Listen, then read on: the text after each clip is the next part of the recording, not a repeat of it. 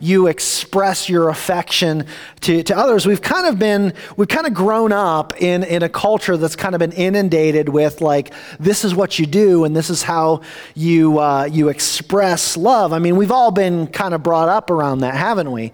I mean, if you think about it for a minute, from a very young age, we've sang songs, we've played games, we've read books, we've browsed magazines, we've surfed websites, and we've watched both animated and live action movies that talk about being in love.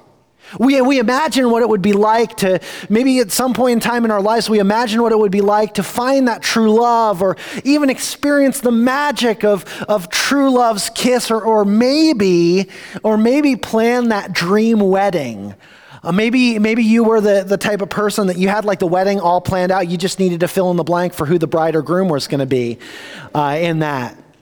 But man, we would do anything. We would climb any mountain. We would cross any ocean. We would dive to the depths of the darkest dungeon, boldly proclaiming in the 1993 hit, "And I would do anything for love." Man, I worked in this dinky little diner in central Pennsylvania when I was in high school, and that song would come on all the time, and I would do like both parts. "You raise me up, would you help me?" No, I'm not going to do the rest of that for your own sake. But I mean, we love. We simply love the idea of being in love, don't we?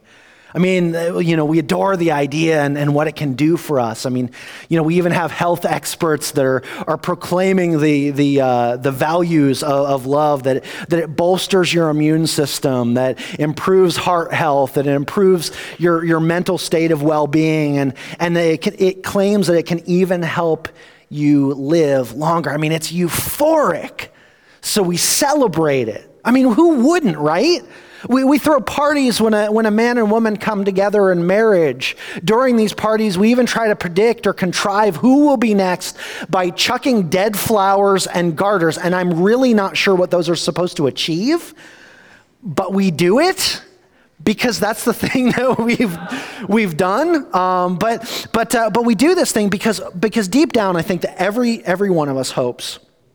We have this hope that we will experience a love that it's unconditionally accepting, and we want lasting affection. We love the idea of being in love. But then there's the other side of this, and that's love unrequited, or love scorned or ignored, or even worse. Heinous acts that are committed in the name of love, things like neglect or abuses or manipulations.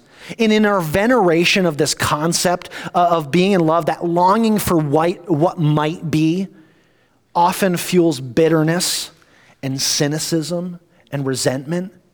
And just like before, we have just as many pieces of media, whether it's musical genres or blogs or websites or articles or books or whatever, that tell tales of the antithesis of our ideal, a tainted love, a twisted version of love that takes whatever it can and leaves the collateral damage behind. And when love doesn't measure up to our expectations and to the fantasies, the hopes of happily ever after turn into happily never afters. And for some, we've accepted a reality that says that love just stinks and nobody needs it, and we're far better off without it.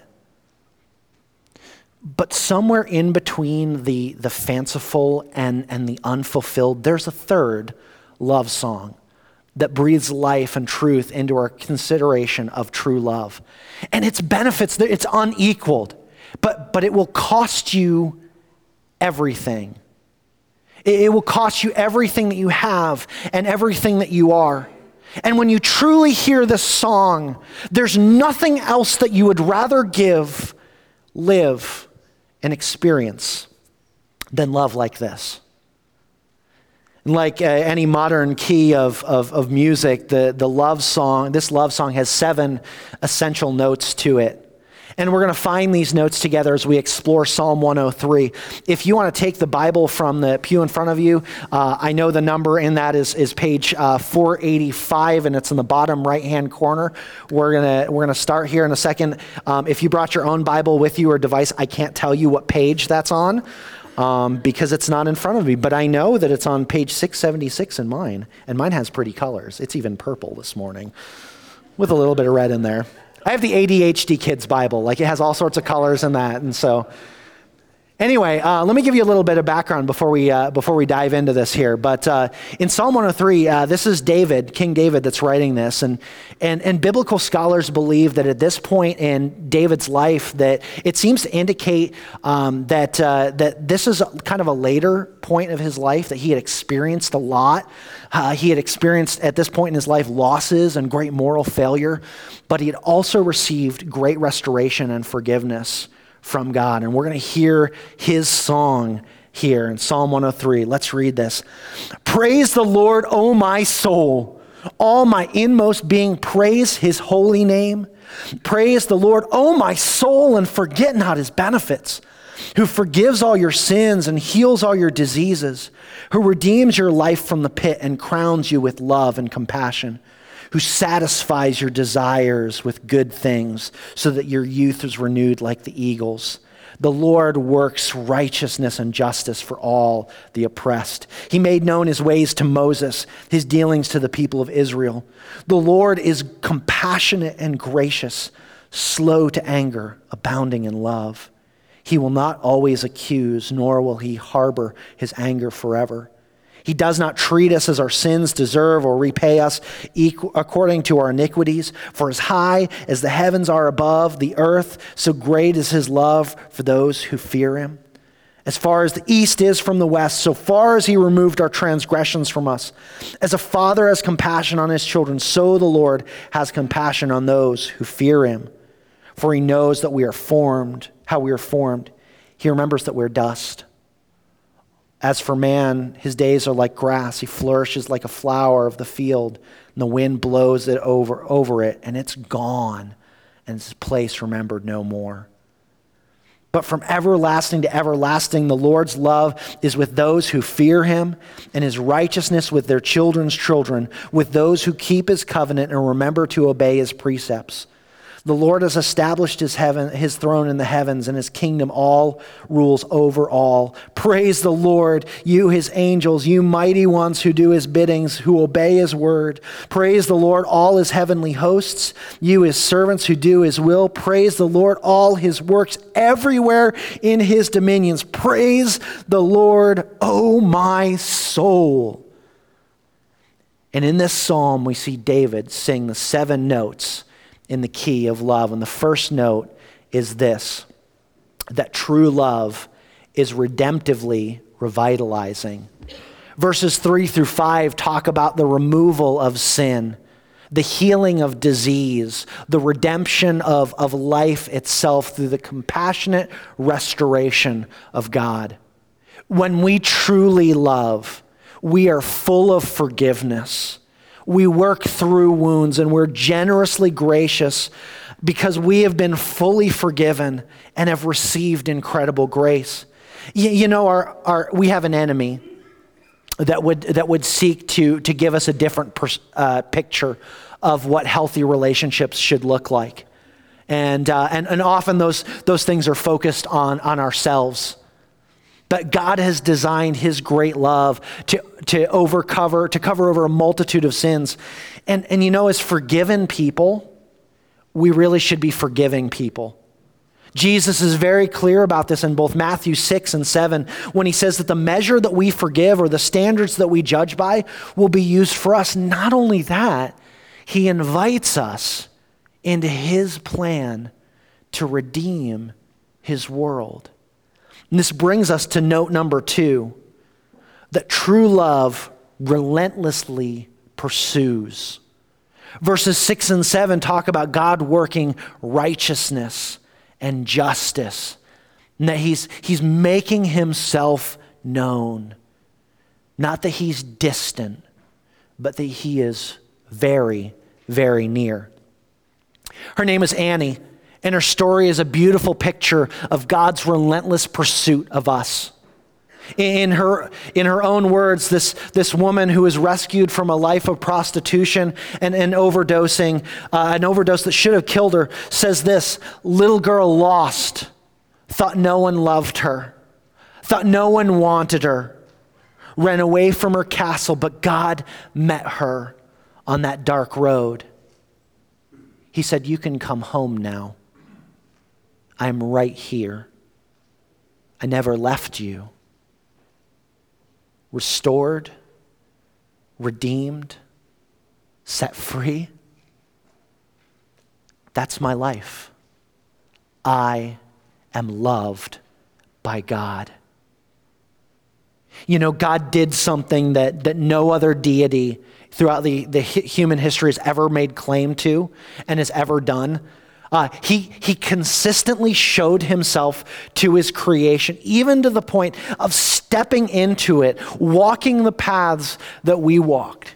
He endured things like temptation and trials and betrayals, but he also enjoyed the company of friends and laughing with kids and eating food and attending parties. This is why the author in Hebrews says that we have a great high priest in Jesus who's not unable to sympathize with our needs. He knows what it's like to walk in the human experience. And what's so amazing to me is that God himself would pursue us so relentlessly that he would give up his very life in order for us to have access to himself.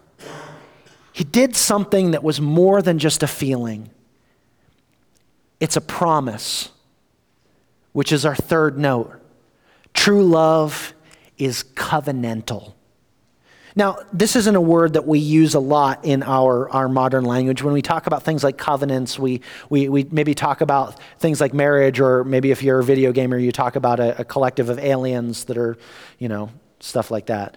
If anyone's played Halo, but in this time when this psalm was written, though, a covenant was the most binding, intertwining, contractual agreement that you could make with another person.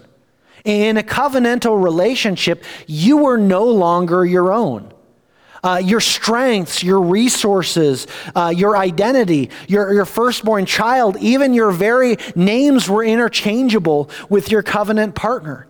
In a covenantal relationship, my enemy is your enemy, and your enemy is mine.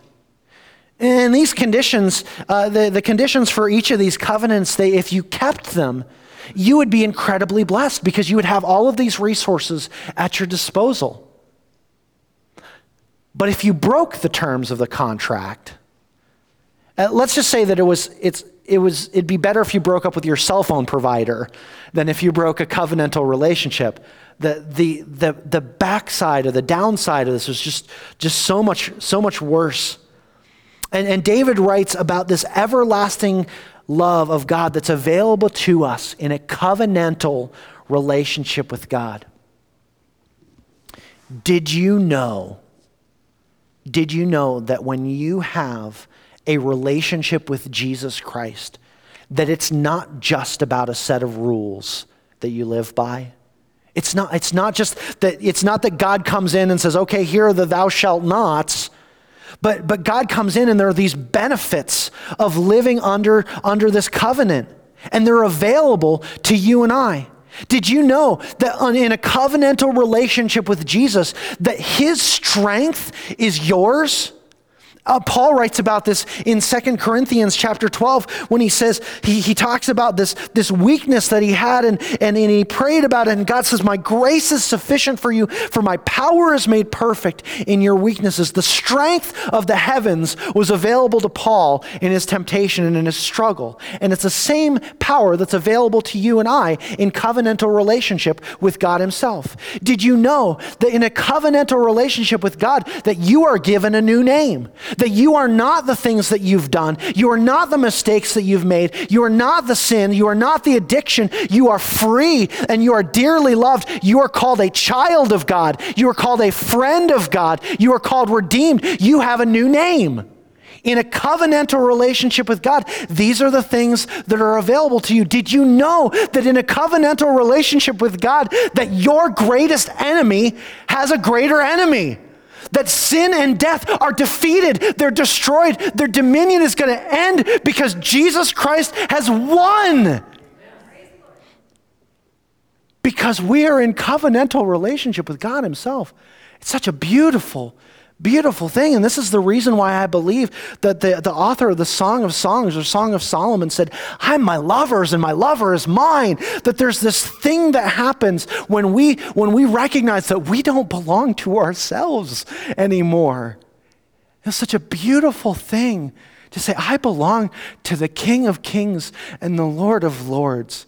And suddenly, when you think about the scope of eternity and things, I mean, aren't there things in our circumstances in the here and now that are diminished when we look at those things? That God actually cares about the things that are going on in your circumstances because you are in that kind of closeness and relationship with him? And for those in covenantal relationship with God, all of the benefits of being united with Christ. Did you know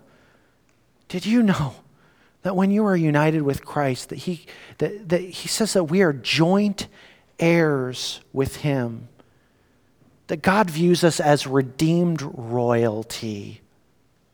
There's something so beautiful about that picture of relationships.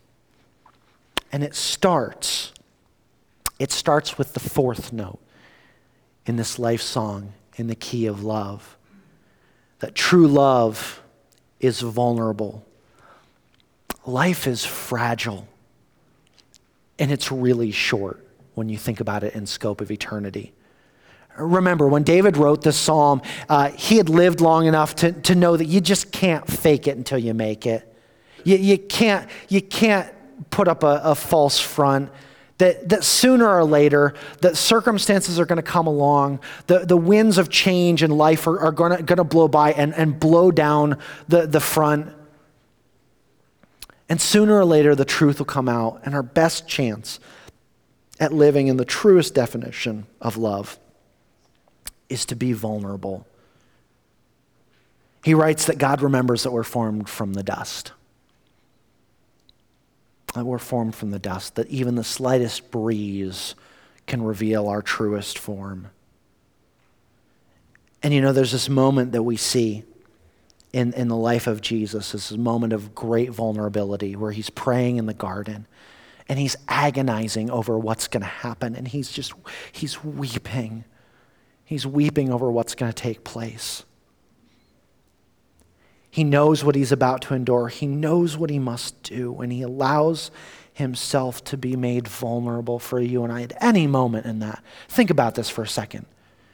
Jesus Christ, Son of God, second member of the Trinity, fully divine, fully man, goes through a mock trial. It makes just a mockery of justice. Is beaten, he's humiliated, and then he goes to this execution that's so terrible and drawn out. And at any moment of that, he could have just been like, peace, I'm out. Angels, you take care of this thing. We're just going to salt the earth. We're just going to forget about this thing and we're going to start over. But he didn't do that.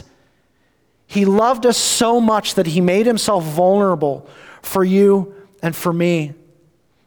And so what this looks like lived out in the life of the Christian, if we're trying to be like Jesus, what this looks like is living lives of confession. And what I mean by this, it isn't that we sit in like a stuffy wooden box with like curtains or talking to like a disembodied voice or anything like that. What I mean is that we confess our sins to God and we confess them to each other in Christian community. We confess our sins to God because he's the offended party, right? If you do something that offends somebody, who do you apologize to? You go to the offended party. That's the person that you talk to. And so we confess our sins to God because we want to show humility in our relationship with him. But then we confess our sins to each other for the purpose of accountability and to help us put to death things that would separate us from the love of God. But this requires the next note, the fifth. Love is considerate. If we're going to be people who confess our sins to each other, which is a pretty biblical thing for us to do, we need to remember that we are forgiven people, and God doesn't treat us as our sins deserve, or he doesn't repay us equal for where we've offended, but he removes our sinful offense from us as far as the east is from the west. And if he does that for us, why would we do anything different for anyone else? Think about this for a second. This is fresh for me here, and I've got to wrestle through this. I can't preach something to you that God's not preaching to me. In last week, month, year, have you ever observed somebody make like really, really, really poor choices? Like just really bad choices? And man, like how easy is it for us to like sit back and like armchair quarterback those things? Where it's like, oh, well, if I were in that situation, I would totally have done this, and then I would have run this play over here, and I would have this perfect scenario in my head of how things would have worked out if I were just in charge of that thing. If I could just make the decisions for somebody else's life. Can we all agree that that's a stupid idea and we just need to stop doing that? Can we just stop doing that? I mean, because if God considered our fallen state and he's compassionate with us, shouldn't we do the same? I mean, this doesn't mean that we overlook offenses, but we deal with them in grace and truth, the way that God deals with us. After all, true love never leaves us in the place that it finds us. So let's be considerate in the way that we treat each other. Because ultimately, number 6, true love is kingdom-minded. Have you ever noticed that you and I are hardwired for things that last? We want things that are lasting. If you think about like a major purchase, like let's think of like a home purchase. Like you don't buy a house thinking, oh yeah, you know what? In the next year or so, I really hope that I'm buying another house. I hope that something goes wrong with this one and that I just have to replace it. Do we do that with our relationships? No. We hope when we enter into a relationship with people, we hope that it's something that's mutually beneficial and that it's lasting and that it's something that goes for the long haul. We long for things that last. And the love that we experience here on this earth, whether it's in relationships of marriage or whether it's in friendships or whether it's in the community of the church, did you know that this is a reflection of the eternal? That God gave us these things and he designed us for these things because he wants us to know what we're in for. He wants us to be able to see a reflection of what's going to happen when we are united with him in eternity. And when we follow the rhythm of God's life song in the key of love, we discover that we are Christ's church, his bride, and that when we are submitted to his leadership, that she has his ways in mind because she trusts that they are excellent and eternal. How powerful would it be?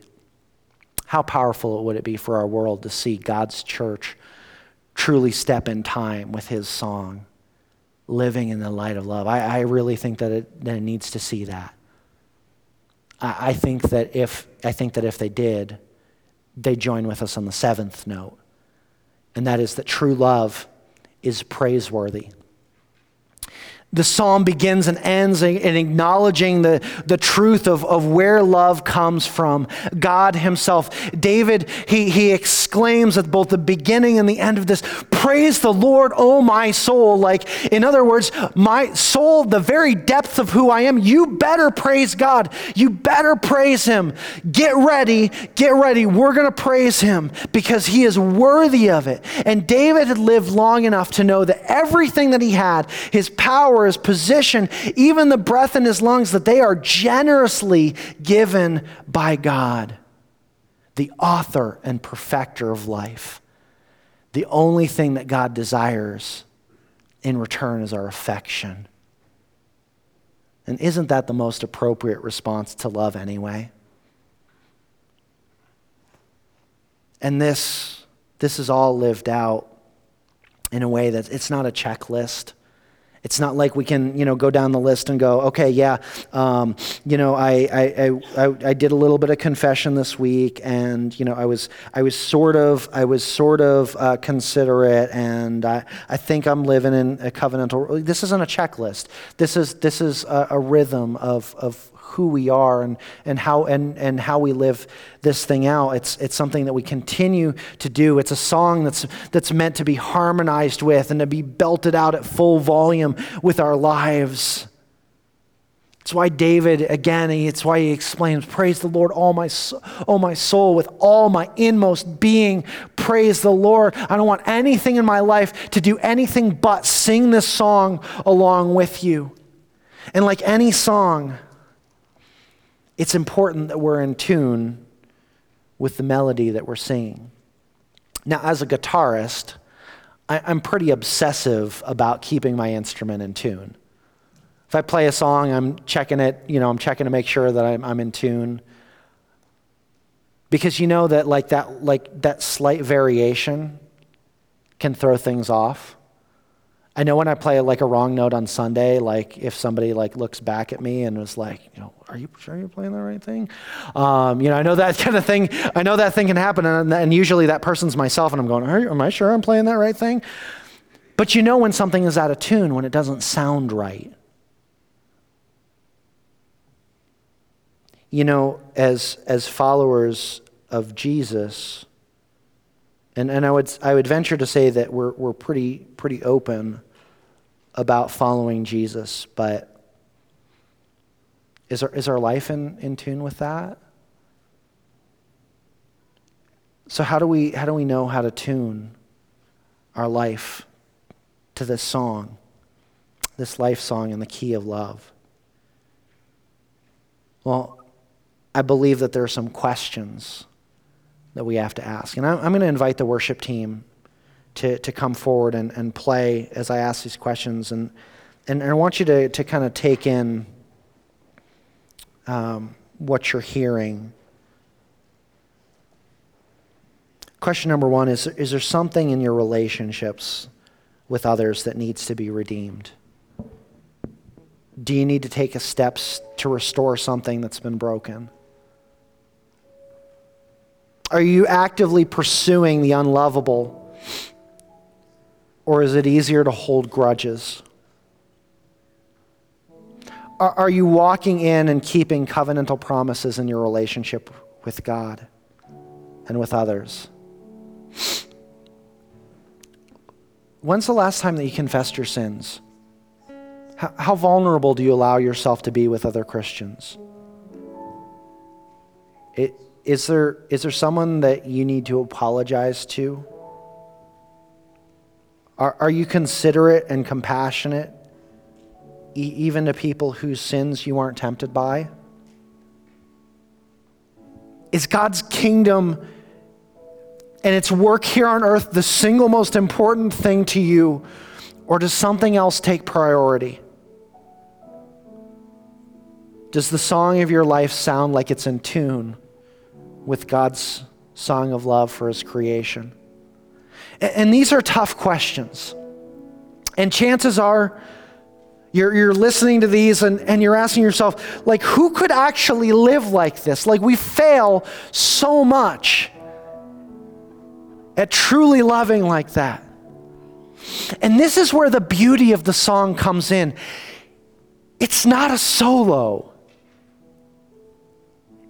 It's sung in harmony. It's a glorious harmony between you and the church and God himself, and we can't love like this on our own. You see, we need each other. We need to spur each other on as the church to bring redemption and healing, to seek out what sin and death would consider lost, to confess our sins, to live within the promise of our covenant with God, to be considerate to one another, and to be focused on God's kingdom work here on earth, all for the sake of pointing back to the one who loved us when we were unlovable. And he loved us like that in order to show us what it means to be loved and to love. Church, I truly believe that in a world that's stuck in the mire of unattainable ideals and cheap imitations, that it's time for us to break out the good stuff. It's time for us to sing. It'll cost you your comfort and your control, yeah. It'll cost you yourself. But it's time for the church to sing. We're going to join together in this beautiful song, How He Loves. And maybe as you're listening to these questions, you're thinking, you know what? I need help loving like that. And the altars are open. If you want to join together in prayer, there's something that's beautiful that happens as the church, as we come together and we pray together and we lift each other up. And so I would encourage you to come together at one of these altars and pray, asking God to show you what it means to love like He loves.